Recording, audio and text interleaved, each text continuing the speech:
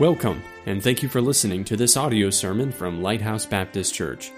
For more information about our ministry, go to lbccincy.com. And now for the message from Pastor Nathan Lang. And I believe it's necessary to bring what I'm bringing to you from the Word of God in the book of Acts. So Acts chapter 13, and the basis of what I'm covering today is from Acts 13 and Acts chapter 14. We're not going to read all of those in both chapters, but we will. You'll see it in the message today. You'll see what we're covering. And so Acts chapter 13, I'll give you just a moment to get there, and looking forward to hearing from the viewers tonight and seeing what God is doing there. And I believe he said, your family's going to sing tonight? Still going to sing in Navajo? You're going to sing in English and Navajo? And wonderful. And so that's good stuff. So that's good. Acts chapter number 13.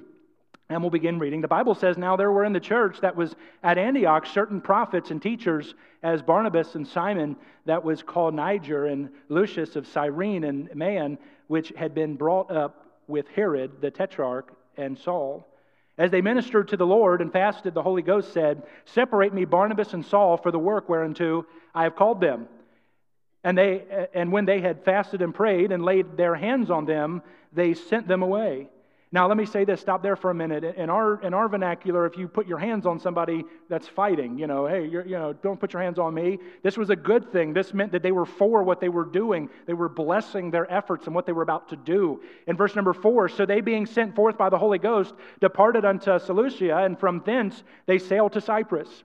And when they were at Salamis, they preached the word of God in the synagogues of the Jews. And they had also John to their minister." Now I want you to just flip over one chapter to chapter 14. Acts chapter 14. We're going to read a few verses there, and then we're going to get right into the message this morning. "And it came to pass in Iconium that they went both together into the synagogue of the Jews, and so spake that a great multitude, both of the Jews and also of the Greeks, believed.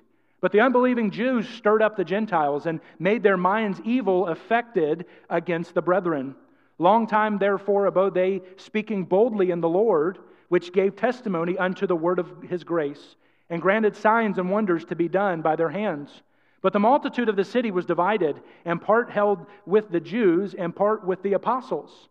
And when there was an assault made both of the Gentiles and also of the Jews with their rulers to use them despitefully and to stone them, they were aware of it and fled unto Lystra and Derbe, cities of Lycaonia, and unto the region that lieth round about. And there, what did they do?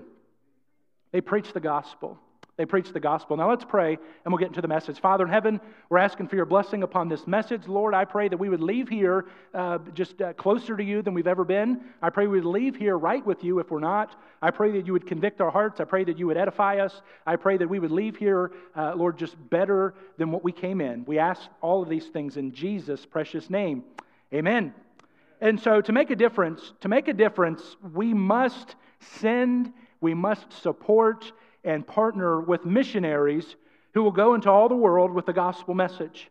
And we see here in this text, that's what they were doing. And we're going to see here today, you say, okay, the Lord said, go ye therefore, teach all nations, baptizing them in the name of the Father, the Son, and the Holy Ghost, teaching them to observe all things whatsoever I commanded you. And lo, I am with you always, even unto the end of the world. So he gave the Great Commission. He said, this is what I want you to do. I want you to take the gospel, and I want you to get it out there. Well, today, so what happens there? Okay, then we usually, we tune into today. Okay, we're supposed to get missionaries on the field. But today I want you to look at these men of God who laid the foundation for us. Of course, we know Jesus Christ is the foundation, but as far as getting into the cities, going out into the highways and hedges, and giving the gospel, we're going to see that, and we're going to see some of these cities here today of where they went into and what they were doing, what God called them to do. But the first generation of Christians made a difference in the lives of those around them by seeing people saved, by bringing them and getting them baptized and discipling them in their faith.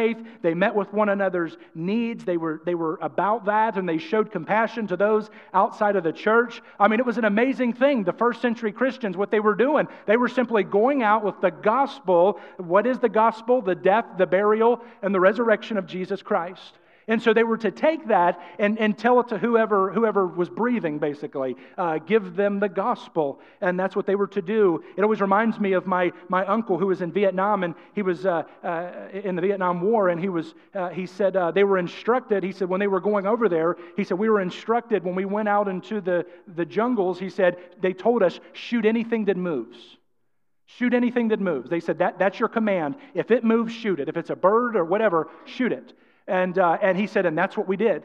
And that's what they were instructed to do. But can I say that the Lord, in similar sense, the Lord has given us the great commission of giving the gospel to the world. And can I say that we can't be selective with it? We can't not. How many of you have ever had somebody offend you and you thought, I was going to give you the gospel, but I'm not now? You know what I'm talking about. Most of us could raise our hands there.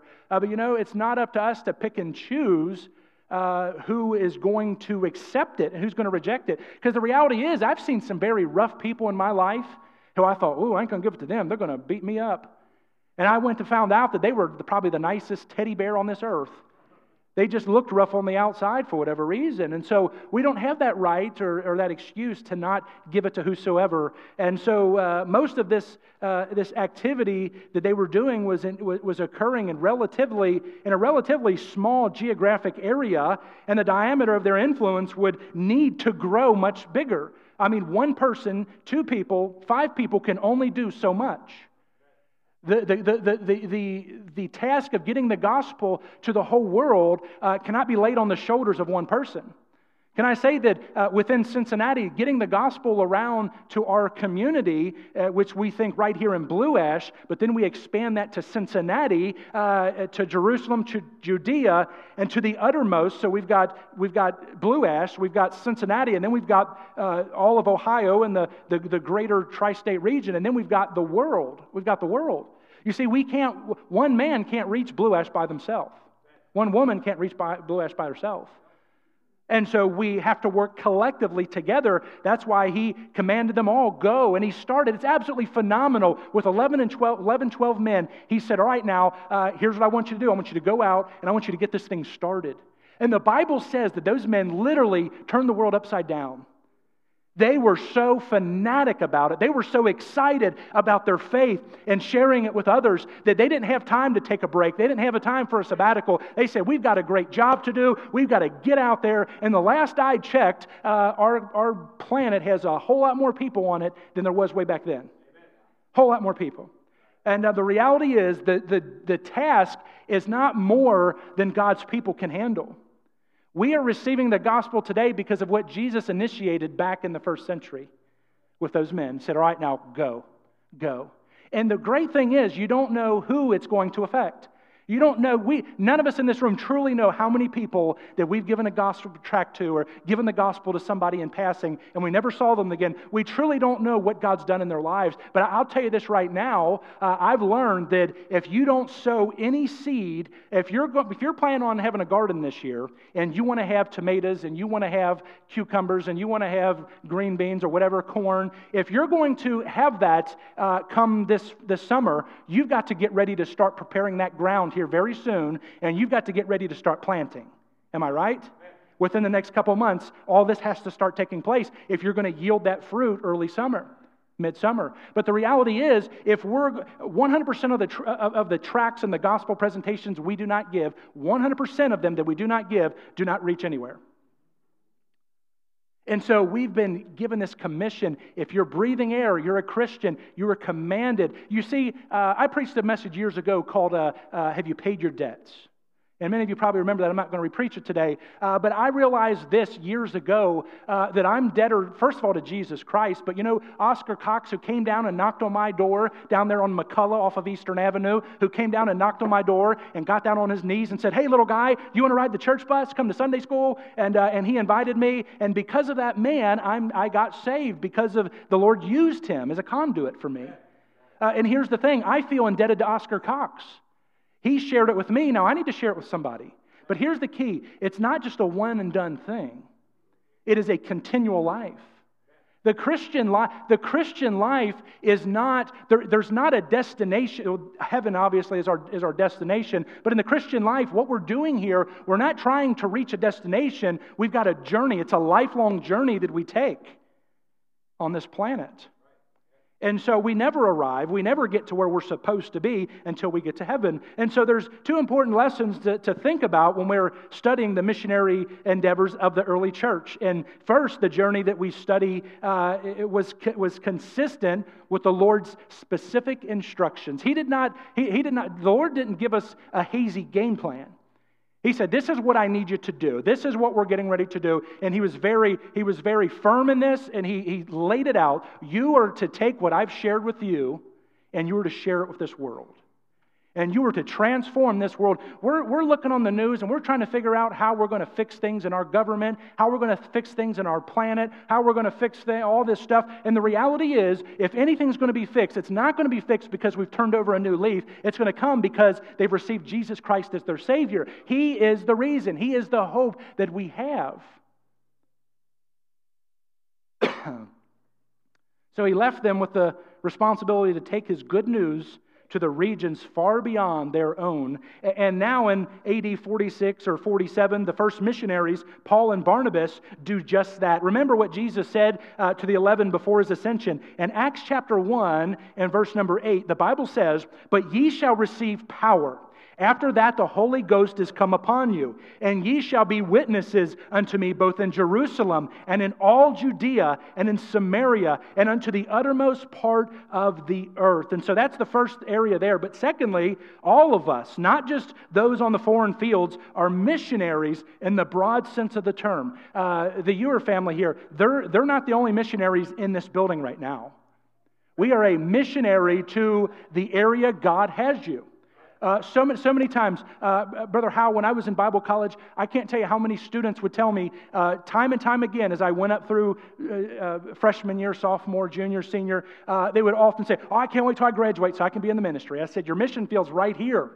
Your mission field is your workplace. Your mission field is the grocery store. Your mission field is the bank teller. Your mission field is everywhere you go. That is your mission field. And we've got, church, we must view it as this, that it's not for the missionaries. It's not just for the pastors and deacons and assistant and associate pastors. And it's not just for those people. It is for every one of us in here today. And so if a missionary is defined as one who crosses boundaries to take the gospel to those not yet reached, then God intends every Christian to be a missionary. In 2 Corinthians chapter 5 and verse 19, to wit, that God was in Christ, reconciling the world unto himself, not imputing their trespasses unto them, and hath committed unto us the word of reconciliation. Now then, we are ambassadors for Christ, as though God did beseech you by us. We pray you in Christ's stead, be ye reconciled to God. You know, one church that understood this concept had a sign posted over their exit doors, and I've seen this in churches. Over the exit doors, they write up there, you are now entering your mission field. You are now entering your mission field. And can I say this, that we must view where God has us, that we are there for a reason, that God's not finished with us until we take our last breath. So we've got to get the gospel out there. Can I just say this, and it scares me, but it doesn't. I trust the Lord, but I'll tell you one of the things that scares me is seeing Islam coming into our country and taking over. If we're not careful, I'll never forget this. Another pastor friend of mine, he was up door knocking up near the Muslim mosque off of 75 up there. And he said what stirred me. He said, I knocked on a door, and he said a man in his 40s came to the door and answered, and he said, "Hi, I'm from such and such Baptist church." And as he got to talking to him, he realized that this man had converted to Islam, an American. But that's half of the scary. The other part of the scary is this man said that he grew up. He was a preacher's kid in a Baptist church. And he converted to Islam. And I'll tell you what, that absolutely sickens my stomach. It absolutely just scares me half to death, because thinking of that, he had the truth. But something went astray somewhere in there. Whether it was his part or someone else's, the reality is we've got to continue to reach people. You know, probably about every other week I tell you how I talk to someone, whether I lead them to Christ or not, but they come up to me and say, you know, I've never heard it that way. I've never seen the clear picture of the gospel. The reality is most of our community, and world, most of them have never heard a clear presentation of the gospel. And when I say clear presentation of the gospel, I'm not saying that they've never heard about Jesus, because they have. I'm not saying that they don't know what church is or ever been there, because they have. But most of them have never heard the gospel that God loved them so much that He sent His only Son, Jesus Christ, to live a perfect sinless life on this world, to die on a cross for your sins and for my sin, and to rise again 3 days later victorious over that. They've never heard that. They've never heard that. I mentioned in my Sunday school class this morning, what makes Jesus Christ, what makes God so greater than every other cult religion or every other false god? The reality is, I mentioned Islam. Allah, in that religion of Islam, Allah expects you to die for Him. In Christianity, our God died for us. And if I could say the greatest proof of God, right there. God loves us so, so much that He didn't leave us where we were. He took our place. He took our sin. He took our filth on the cross of Calvary. Will we make a difference through missions in the 21st century? If so, we must not only increasingly send and support church planting missionaries to all the corners of the earth, but we also must be missionaries ourselves. We must have the missions mindset, and that is to get the gospel out. One thing I love, I don't know, I'm telling you right now, if you say, preacher, who will help me give this vision, because you're just not planning it clear enough, I want you to do me a favor. I want you to call up Dr. Charles Keene. He will take any verse in that book and he will make it missions, every verse. I've never seen anyone preach messages like that. He's amazing, and it's scriptural. But the point of this book here, in many points, but the reality is God gave us this letter, this book, His very words, that we could be instructed on what we're to do and how we're to live our lives and what we're to do now that He's not here physically. Here in Acts 13 and chapters 13 and 14, we learn from the first century journey of the Apostle Paul, a threefold strategy for New Testament Christians. Number one, the character the missionaries possessed. The character the missionaries possessed. But it says in Acts 13 and verse 1, now there were in the church that was at Antioch certain prophets and teachers, as Barnabas and Simeon, and that called Niger, and Lucius of Cyrene and Manaen, which had been brought up with Herod the Tetrarch, and Saul. Reaching people for Christ begins with the character of those on the sending side of the equation. On the sending side. We are on the sending side of the equation right now. This month is about being on the sending side of it. As we endeavor to reach others with the gospel, we must determine to be a vessel unto honor, sanctified and meet for the Master's use. In the church at Antioch, 2 godly men were selected from the congregation to be missionaries, Paul and Barnabas. And notice the characteristics. Notice the characteristics of these men. I want you to see first, they were men who were faithful in the church. When God chose these men up and He said, all right, now these are the men that are going to go out and represent the church. These are the men who are going to represent Jesus Christ. These are the men who are going to represent the gospel. And verse 1 says that they were in the church and that they were already involved teaching others. You see, I've said this time and time again, a lot of people want to do something for Christ, but they're not doing anything right now. And when I say they're not doing anything, I mean they're not doing anything. And the reality is, God looked out and said, wow, look at that. Look what they're doing. Hey, that's what we want. That's what we want. You know, when we chose deacons in this church, when I said, all right, now it's time we need another deacon, when we rose these men up and I put them before you, I was looking for men who were already doing the job of a deacon without me asking them to. These were men who were already going out on visitation. These were men who were already going out on Saturday visitation, but Thursday visitation. If they needed a visit, hey, preacher, who do you need me to go see? These were the men that I chose for that because they were already doing to work. You know, I don't have time to look for somebody and say, all right, now you come to church twice a month and you serve, you know, and I'm not saying it's because your schedule won't allow it because of work, but because they're just lazy and they want to be a deacon. Nope, big red flag for me. Can I say, when God wants to use you, hey, have that willing spirit. You say, well, I want to serve. I want to do something. Hey, you're on the right track. You're on the right track right there. They were men who were faithful. Then verse 2, it further explains that they ministered to the Lord. They ministered to the Lord in Acts 13, verses 1 and 2 there. These were not self-appointed ministry entrepreneurs. They were proven, faithful, steady men. How do we know that? Because the Bible says that they laid hands on them to send them out. They knew that the church was for it. And can I say this? You believe you're called to God to go out and do a great, mighty work, start a church, be a missionary, those sort of things on the foreign field. You need to have backing from a congregation that says, yes, we're behind you on this thing. Years later, when Paul wrote Timothy, he recalled the importance of this characteristic. In 1 Timothy chapter 1 and verse 12, "And I thank Christ Jesus our Lord, who hath enabled me, for that he counted me faithful, putting me into the ministry." Every Christian man ought to strive to live before believers and non-believers alike in such a way that it could be said, he's a faithful man. That's a faithful woman.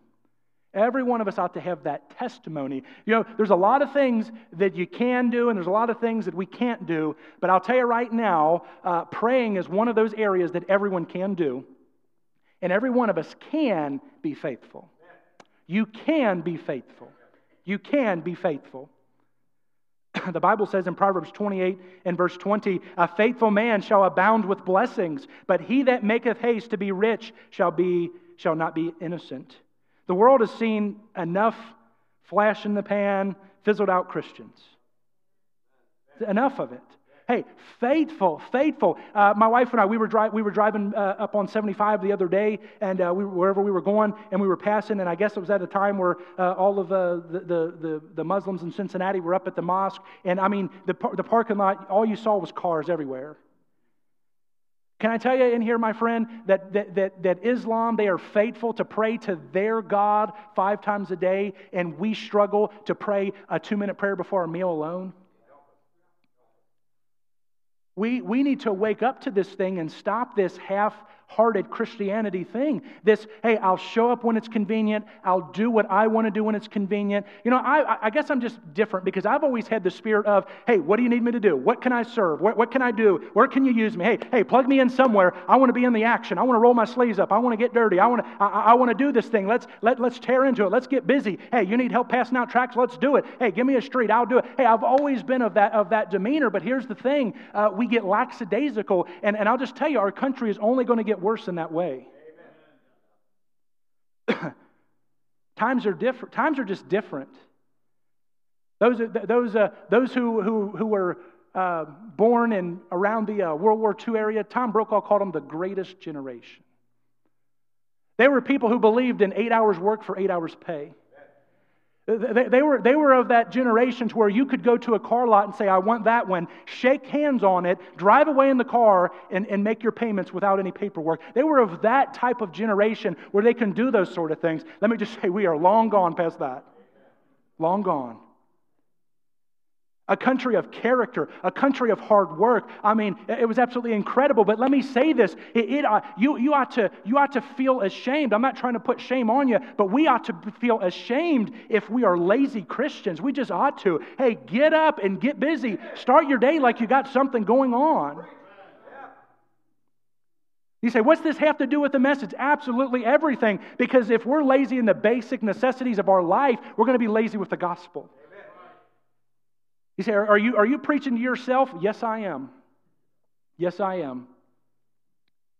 I want you to see that they were also men who fasted and prayed. Hey, there was what am I saying? The men who God used to turn this world upside down, yes, at the end of the day, they were just men like you and I. But they were charactered men. They were men of integrity. In chapter 13, verses 2 through 3, prayer is the great foundation for all Christian ministry. When the disciples found themselves unable to meet the need of the burdened father, Jesus explained to them the cause of their powerlessness. If you would, look at Matthew 17 with me, verse 20. Look at Matthew chapter 17 and verse 20. Real quick, keep your finger there in Acts.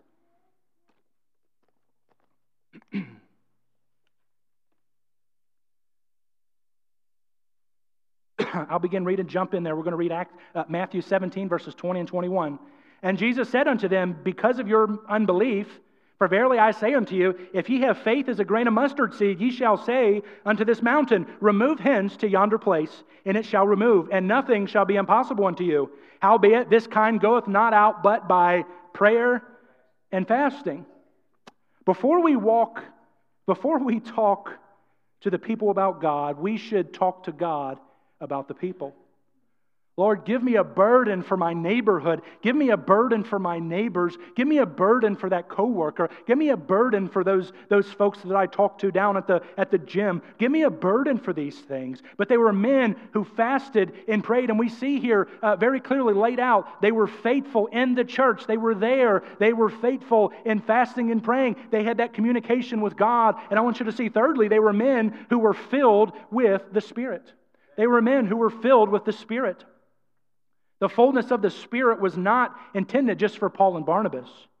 Every Christian in every age is commanded to be filled with the Spirit. In Ephesians 5:18, and be not drunk with wine wherein is excess, but be filled with the Spirit. You know, when people read Ephesians 5:18, they're so focused on the be not filled with wine part that they miss what the verse is about.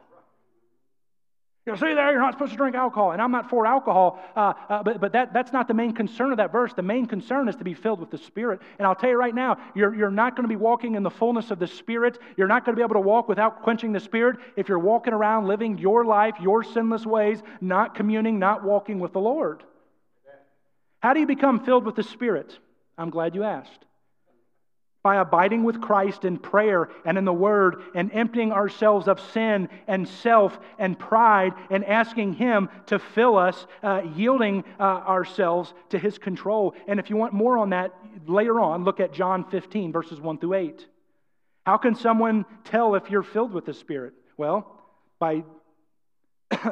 How is that possible? By demonstrating the fruit only He can fully produce. Love, joy, peace, long-suffering, gentleness, goodness, faith, meekness, and temperance. We need humility.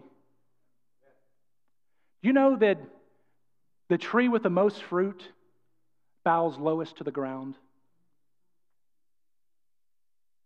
See, sometimes we like to walk around and brag on what we did. We're not bringing missionaries in here to brag to other churches that, hey, we're supporting 65 missionaries.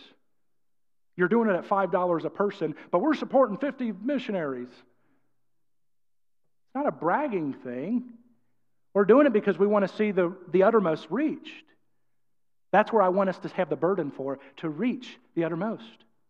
I want you to see, secondly in here, the cities the missionaries reached. The cities the missionaries reached. As Paul and Barnabas were sent on their way, they reached people with the gospel in these following 6 cities. Absolutely phenomenal. And let me just say this, that not all these cities, they didn't all just say, hey, come in, pull up a cup of coffee, sit down, we're welcoming you in. No, some of these cities, they were stoned and left for dead. Could you imagine that? Absolutely amazing, the commitment that these had. But let me tell you this, these men would not have that commitment if God would have pulled them up being half-hearted Christians, serving once in a while, doing the once-in-a-while thing, because what they do in their everyday life is going to reflect what they do for Jesus Christ. If you've got no character integrity in your everyday life, it will bleed over into your service for Christ. It just will. It goes that way. Preacher, you're a meanie head. Where did they go? Chapter 13, verse 5, they went to Salamis. Salamis was a city on the east coast of the island of Cyprus. This island, approximately 60 miles wide and 140 miles long. This is where they went.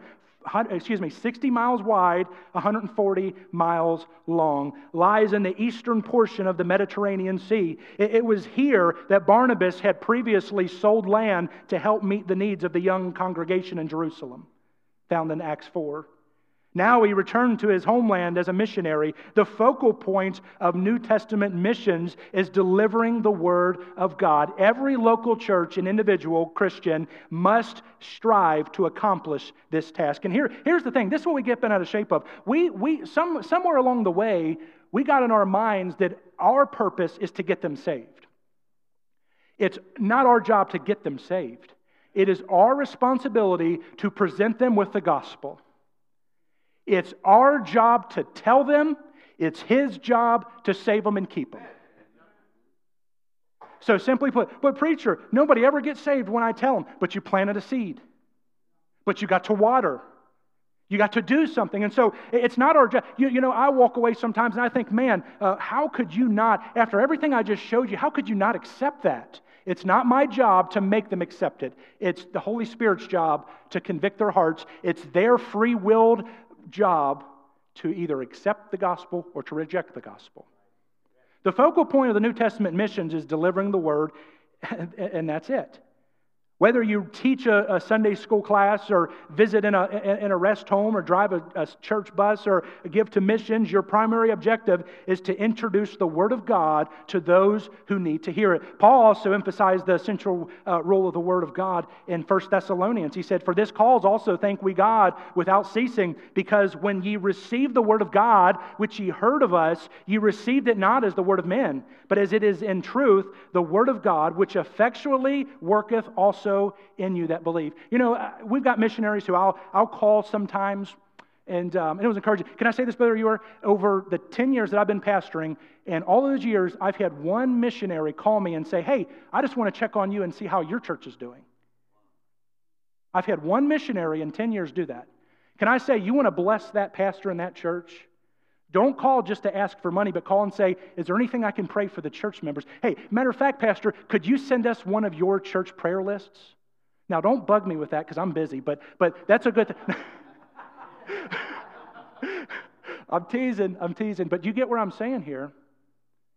Hey, I look at that. I don't look as, okay, we're going to send you X amount of dollars a month. We'll see you in 4 or 5 years when you come over here on a furlough. No, I look at it as we're partnering together.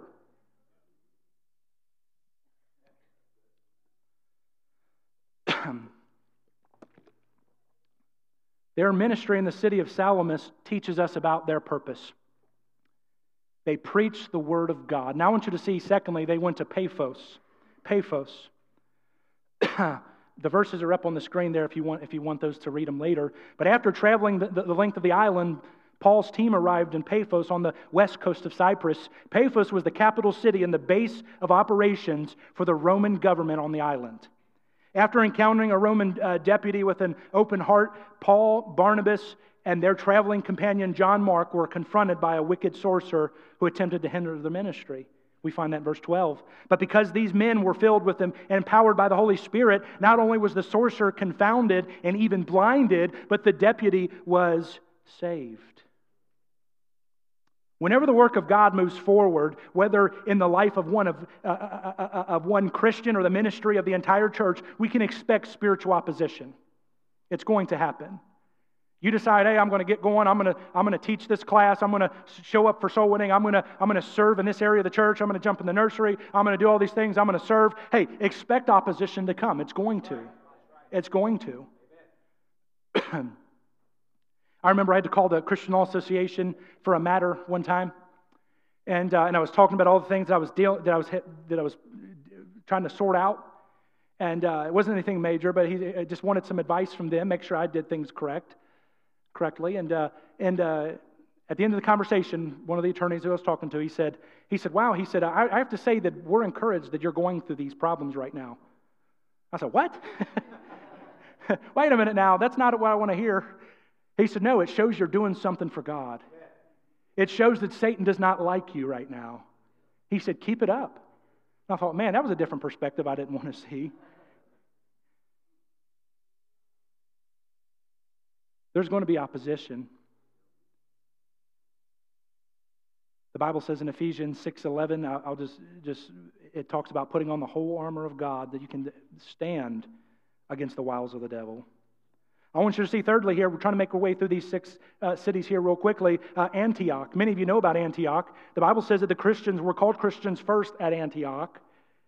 After the deputy's salvation in Paphos, the team sailed north to the Mediterranean to the seaport Perga, journeying to Antioch, a city in the region known as Pisidia. Asia Minor, or modern-day Turkey, is where that is where they went to, the third place they went. Many ancient cities were named Antioch. This city is different from the Antiochs from which Paul and Barnabas were sent. The heart of the chapter of chapter 13 records Paul's great gospel sermon delivered outside the synagogue. The sermon was so anointed that the next week, in verse 44, it says, came almost the whole city together to hear the word of God. Did you hear that? Woo! Could you imagine going to a city and being so filled with the Holy Spirit, so prepared, so ready to have God use you, that the Bible says that almost the whole city came out to hear, not the preacher. They didn't come to see the circus, Ringling Brothers. They didn't come to see this preacher put on a talent show and do cartwheels all over the pulpit. No, hey, they came to hear, the Bible says, the Word of God. And that's what we must lift up in our churches, and that's what we must lift up in the mission field. Incredible. Of course, some of the Jews did not like the message of Jesus and the Messiah. So as Paul turned his attention to the Gentiles, the Bible tells us that they were glad and glorified the word of the Lord, and as many as were ordained to eternal life believed, in verse 48. Preaching is God's choice method for reaching people with the gospel. That's it. That's what he sets out for us.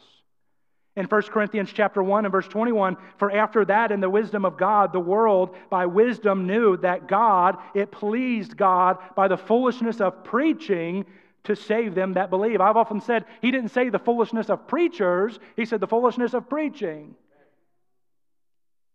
Their ministry in the city of Antioch teaches us about Paul's preaching. Then Paul stood up and beckoning with his hand said, in verse 16, but now, hey, they didn't stop in Antioch. You remember, he said, go ye into all the world and preach the gospel. He didn't say stop here. He said, keep on going. Where did they go next? They went to Iconium in chapter 14. Traveling southeast from Antioch, having been driven away by the growing and angry mob of Jews, Paul and Barnabas arrived in the city there at Iconium.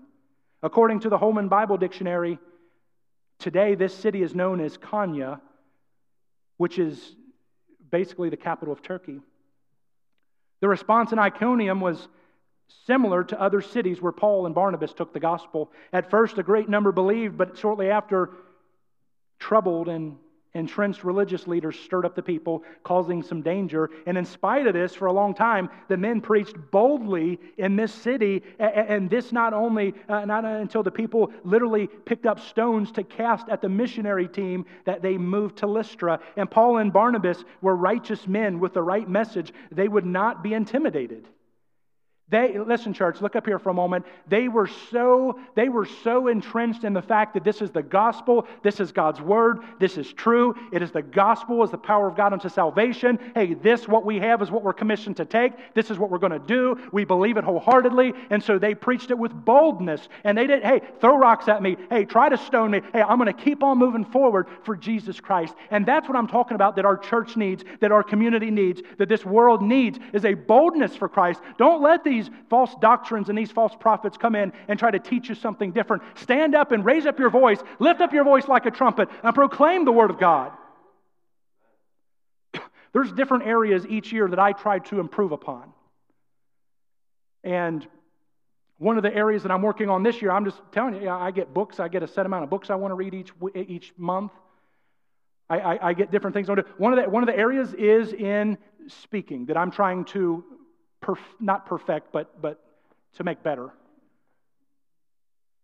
And I've got a couple different coaches that I've been dealing with and saying, hey, all right, help me with this. And I'm not saying so that I can sound good from this pulpit, but in my communication when I'm out there talking to people, so that I don't look like a fool, that I'm representing Christ in the correct way. Does that make sense?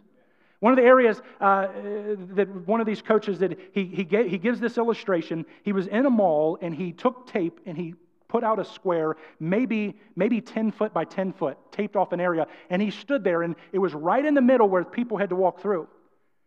And he stood there and he simply would say, "Stay out of my box." That's all he said, "Stay out of my box." And they view him, and when he's talking, he's saying, "Stay out of my box." People were walking through his box. They literally will bump him over to keep walking because they don't care. He says, "Stay out of my box." They said, "What happens if you speak," and this is the difference, when you speak more boldly? They said, "Okay, now here's trial 2. Raise it up a little bit. Stay out of my box. Stay out of my box. Stay out of my box." And a couple people would revert, but more people would just keep walking through. They said, right now we want you to say it boldly. Stay out of my box. Stay out of my box. Everyone were tripping over themselves to stay out of that box. There was nothing in the box. It was a taped off square. He wasn't saying it harshly. Stay out of my box. He was showing the difference that when you say, stay out of my box. Stay out of my box. Thank you. Was that Cameron? Oh, I don't know. Well, good job, whoever helped me. What I'm trying to say is we can't go into the world with this, if you want the gospel, take it. Hey, can I give you some good news? Hey, let's believe what we're giving them. Hey, let's be excited about what we're giving them. Oh, it's only going to give you eternal life. You're never going to die spiritually. You're going to live in heaven forever, but it's nothing to be excited about. Get pumped up. I'm not telling you to be fake. I'm not telling you to get an over-exaggerated thing there, but I'm telling you to get excited about it. You've heard me every once in a while talking about the dog training. We got our golden retriever, and I tell you what, I love my house, and when that dog makes an accident, I do not like it. And so I'm watching videos on how to train this dog and how to get it excited, and you got to get extra excited. And when you go down there, you got to go potty. You got to go potty. Come on, let's go, boy. Let's go potty. Let's go potty. And we're getting them excited about that thing. The only problem is it bleeds over to my family. I'm like, Jenny, you got to go to the potty? Let's go potty. Come on. And, she's not in here right now. That's why I could say that. She'll kill me later. But you know what these dog trainers, they say? Hey, you got to go potty? They're going to walk past you. So we train them. His name's Bruno. Bruno, outside. Firm. Not mean, firm. Say it like you mean it. Say it like you believe it. That's what I'm trying to say in here today. Hey, we ought not be these little cuddled, hide in the corner, afraid that they're going to get angry with us. Once again, remember what I said? It's not our job to make sure they get saved. Of course, we follow through with that. We want them to. But our job is to simply present them the information. It's their job to accept or reject. Proverbs 28:1 says, the wicked flee when no man pursueth, but the righteous are bold as a lion. Where else did they go? Number 5, they went to Lystra. Traveling further south, the men arrived in Lystra after a miraculous start with the healing of the lame man. The ministry team saw the widest swing in public opinion possible. Paul's approval rating went from being an object of worship to being a victim of stoning. Unbelieving Jews had literally followed Paul all the way from Antioch to their effort to silence his messenger, and they provoked the citizens of Lystra to stone him. Later, Paul recounted this season to his son in the ministry. And can I just say this, that I've found many times after I've experienced a great victory spiritually, physically, whatever the case is, and I'm on the high mountaintop, excited and ready to charge hell with a squirt gun, I find that many times that Satan was trailing me. You're not getting away so fast, Nathan. And he tries to throw water on you. And he pulls out those people who are going to make fun of you and attack you and persecute you, whatever the case may be. I found that many a times, but realize this, that just because you came out of something good doesn't mean that God's trying to put you in something bad. It doesn't mean that God's forsaken you. It means Satan is chasing after you like a roaring lion, and he's trying to get you. He doesn't want to see you prosper. So be ready for that. Be ready for that. The ministry in the city of Lystra teaches us that missionaries are sometimes required to endure great persecution. Having stoned Paul, drew him out of the city, supposing he had been dead. Now, this wasn't just they threw a couple rocks and hit him in the head. They stoned him to the point they thought he was dead. In 2 Timothy chapter 3 and verse 11, the Bible says, persecutions, afflictions, which came to me at Antioch, at Iconium, at Lystra, what persecutions I endured, but out of them all the Lord delivered me. You see here, when God puts you up to it, He's going to see you through it. That old saying, I can't remember who said it, but where God guides, He provides. The reality is, God's not going to call you to do something and leave you for dead. Hey, He's going to see you through it. Now, I'm not saying that, hey, are there Christians? I just read yesterday that 120 Christians were slaughtered by Islam in some country. I don't even know what country it was. I can't remember. That doesn't mean that you're not going to, hey, some are going to suffer persecution. I've done it before. I'm not going to rehash it here today. But go and do a study on the 12 apostles and see how each of them died. Boiled in oil, crucified upside down because he didn't feel worthy to be crucified upright like Jesus. Filleted. It's not a pretty picture. These men paid an ultimate price, but look at what they accomplished. Look at what they accomplished. Turn the world upside down. And I want you to see the last city here that we're going to look at today is Derbe. We're not sure how Barnabas escaped the same fate as Paul and Lystra, but after Paul recovered from having been stoned, they thought he was dead, or they wouldn't have stopped the stoning. He reunited with Barnabas and quickly traveled to the nearby city of Derbe. Preaching and teaching go hand in hand in the work of winning people to Christ and grounding them in the faith. It's not enough. Okay, I got saved, I'm good, I'll get baptized, but that's it. No, you need a healthy diet of the Word of God. You need a healthy diet of the preaching. You need a healthy diet in the Word of God. You need a healthy diet in prayer. You need that. Matthew 11:1, and it came to pass when Jesus had made an end of commanding his 12 disciples, he departed thence to teach and to preach in their cities. Their ministry in the city of Derbe teaches the ministry pattern of Paul and Barnabas, preached and taught. Preached and taught. Thirdly and lastly, the church the missionaries established. And we'll be finished here. Hang in there with me. We're almost done. After the preaching, the traveling, the miracles, the long days, the evening, even the stoning, their work was not done because with Derbe, Paul and Barnabas worked their way back in reverse order. Isn't this incredible? Could you imagine the temptation? I think we're going to go ahead and stay outside of Lystra on this trip.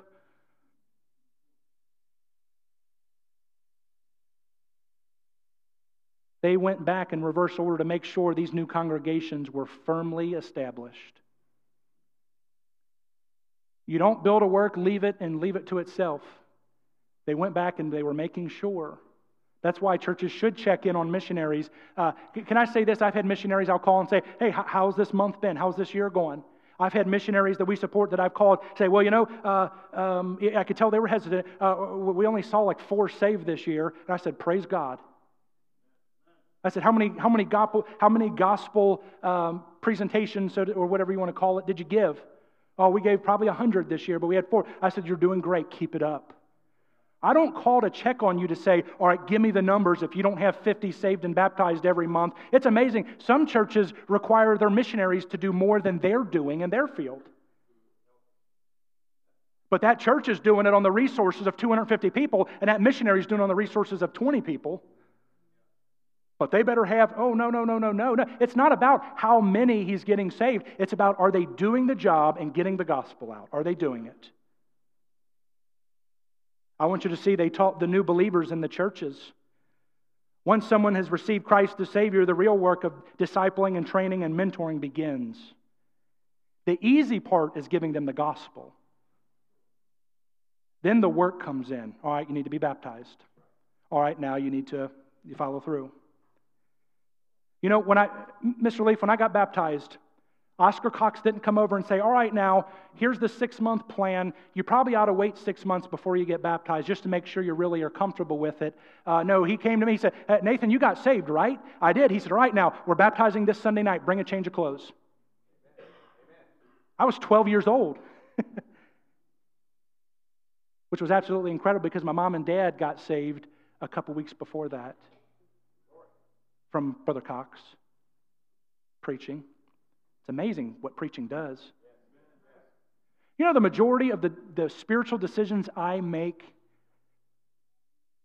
in times past have been from the preaching of the Word of God at an altar. I love that song. That's what this altar is for. You don't have to carry those burdens anymore. That's what this altar is for.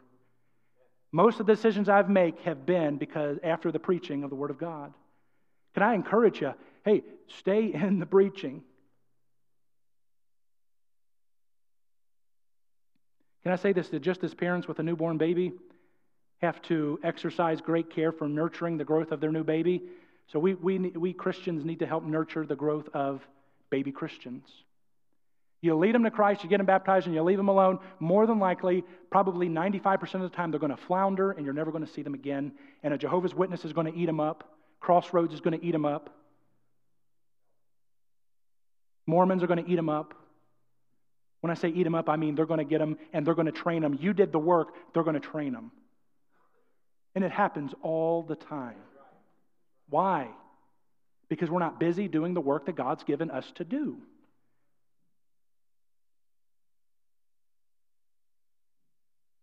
The Bible says in 2 Timothy 2:2, "And the things that thou hast heard of me among many witnesses, the same commit thou to faithful men, who shall be able to teach others also." And lastly, they traveled back to the church that sent them. A great benefit of supporting missionaries is meeting and hearing from these heroes of the faith who are being used of God in faraway places. It's absolutely incredible. The concept of missionaries returning to their sending and supporting churches to give a report of what God accomplished finds its biblical roots here in the closing verse of Acts chapter 14. Now, I gave you a bunch of stuff today, and I can't tell you everything that the Holy Spirit's wanting to do in your heart. Holy Spirit does that. But I laid out for you the pattern here of what the missionaries did. Paul and Barnabas, man, they were getting the job done. But it wasn't just them. It was the rest of the disciples. We are called to take it forward, to advance the gospel, to advance the gospel, to advance the gospel. I sat down with a missionary one time and I said, "What are you doing to advance the gospel in your community?" And he said, "What are you talking about?" And I said, "Well, I played football in high school." I said, "When I played football, our goal was to advance that ball down the field. Ultimately, we wanted to get the touchdown. But sometimes we could only gain at least that 10 yards.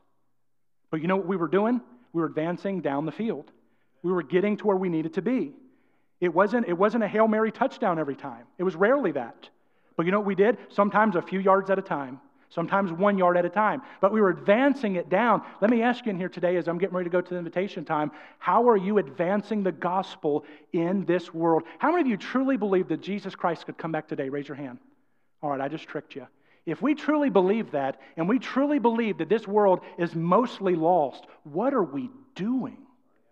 What is our emphasis on? The reality is we can get our priorities so out of place, and I'm guilty. You get through the week and you're like, man, I was supposed to get this done at home. I was supposed to fix this. I was supposed to do that. Yesterday, I got one of my honey-do lists together. My boys' dressers, they've got a 6 chest of dressers and drawers, 6 drawers in there, and so some of them were broken. They're the wood sliders and all that stuff. So I went and got me my router bit. I got my garage all set up in my workshop. And yesterday evening I worked and I got all those finished. It was something I was supposed to do months ago, but life happens.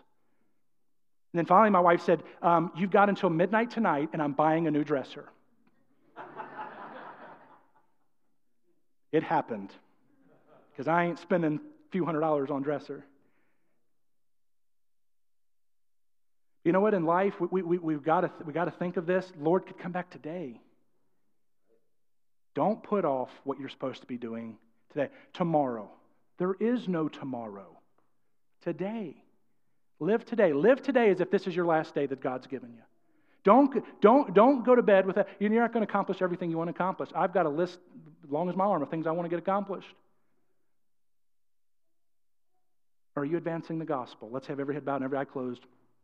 Every head bowed and every eye closed. We're going to have a simple invitation time here in just a moment where you can come down to this altar and you can say, "Lord, help me to put my priorities back in the right place." And I want to ask you that real quick. How many say, "Pastor, there's some priorities in my life, and I don't want to know what they are. It's your business between you and God.